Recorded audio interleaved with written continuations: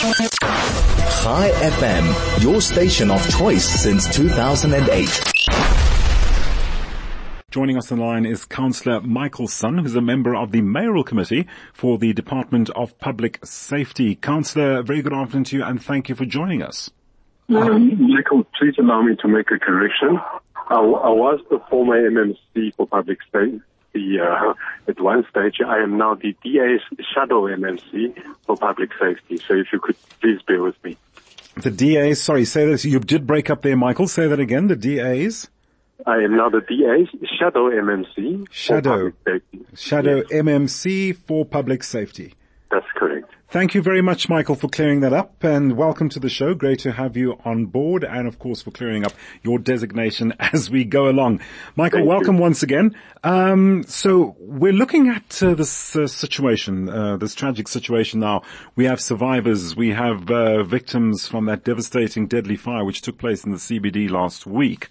Now we have to accommodate them, we have to shelter them, and there seem to be issues around them refusing to use shelters provided. Why is that the case? That's right. In fact, this morning, my colleague, Councillor Belinda Ishizonjoko, she's our caucus leader, and the ward councillor, Councillor Carlos De Rocha, we visited some of the victims that's now being relocated to the Hofland Park Recreation Center. We're looking at about over 100, about 108 people being accommodated there. Right. Many of the victims refuse to go to the so-called temporary emergency accommodations for the reasons that they are afraid that if they leave the building, they may then lose that tenancy in inverted commas. And of course, some parts of the building were not completely burned out. They do want to go back and try to reclaim their belongings. But many people say to us that it's because of the close proximity of where they work. If they were to be relocated somewhere far out, it would become a challenge for them to return and work on a daily basis. Okay, so the shelters, where exactly are they located, or where are they being offered right now? Well, currently there are three community centers or recreation centers. These are really just a big hall, right, of course, with toilets and some facilities where the communities can use. So that's where they're being housed. I had a look. They sleep very much in a big, hall. On the ground. There has been a lot of community members bringing stuff. We certainly bought over 100 blankets to the members this morning, to the victims this morning. So we're trying to make the transition, if you could call it, from where they are now, right, to getting back on their feet, just a little bit more comfortable. Sure. Councillor, sorry, let's just get back to something you mentioned earlier regarding the building they'd like to go back, because I think I heard you correctly, not the entire building was affected or burned through, but hasn't it as a result been closed? Hasn't it been sealed off? No, absolutely, Michael, you're correct. So the building is currently being closed off. Right. It is a scene of fire incident. Once the building has been declared safe to enter, the experts and your technicians will then go in, try to establish the cause of fire and conduct the investigations and eventually compile a report.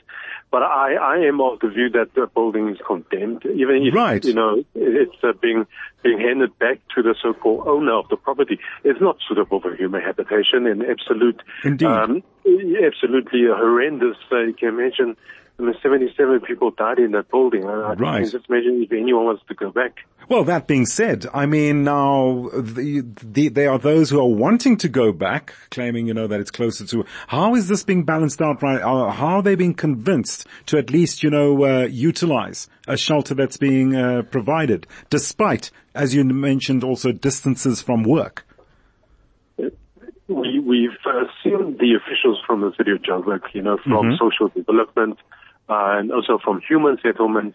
They are managing that process. And, in fact, when situations like this arise, be it, a fire or a flood, there's always temporary accommodation being provided. But many of the members that whom refuse to take up those those facilities cannot be forced. In other words, if they refuse to go to a shelter, then they will either go, find family or friends to stay at, even they will rather stay on the side of the street, as we've seen that they will wait until this building is opened up and find an opportunity to go back. Councillor, we don't have much time left. Just one quick question. Let's just look at the overall situation regarding law about the removal of citizens in hijacked buildings. What does the law dictate or outline at this moment? We have the so-called PI Act, the Prevention of Illegal Eviction of Squatters Act. So it is difficult. There is a legal process. As a private building owner, you will have to follow legal process. Certainly you can lobby for government to be involved. In this case, government were prompt to get involved after the incident. But I think, the first thing to go is obviously one, I would recommend strongly, go lay a charge at the police station to say to the police there is trespassing. And after that, the civil litigation process must proceed. After all, the law requires us to protect our own property. But then, it doesn't mean that the government should just sit back and fold his arms. We must, as a collective, ensure that our property owners, our ratepayers are being looked after, because you can imagine if there's thousands of unlawful occupants in your building, it's extremely difficult, never mind expensive, to remove them by way of a legal process. Councillor, we can go on and on about this. So much more to unpack regarding this issue, but unfortunately we're going to have to wrap it up there.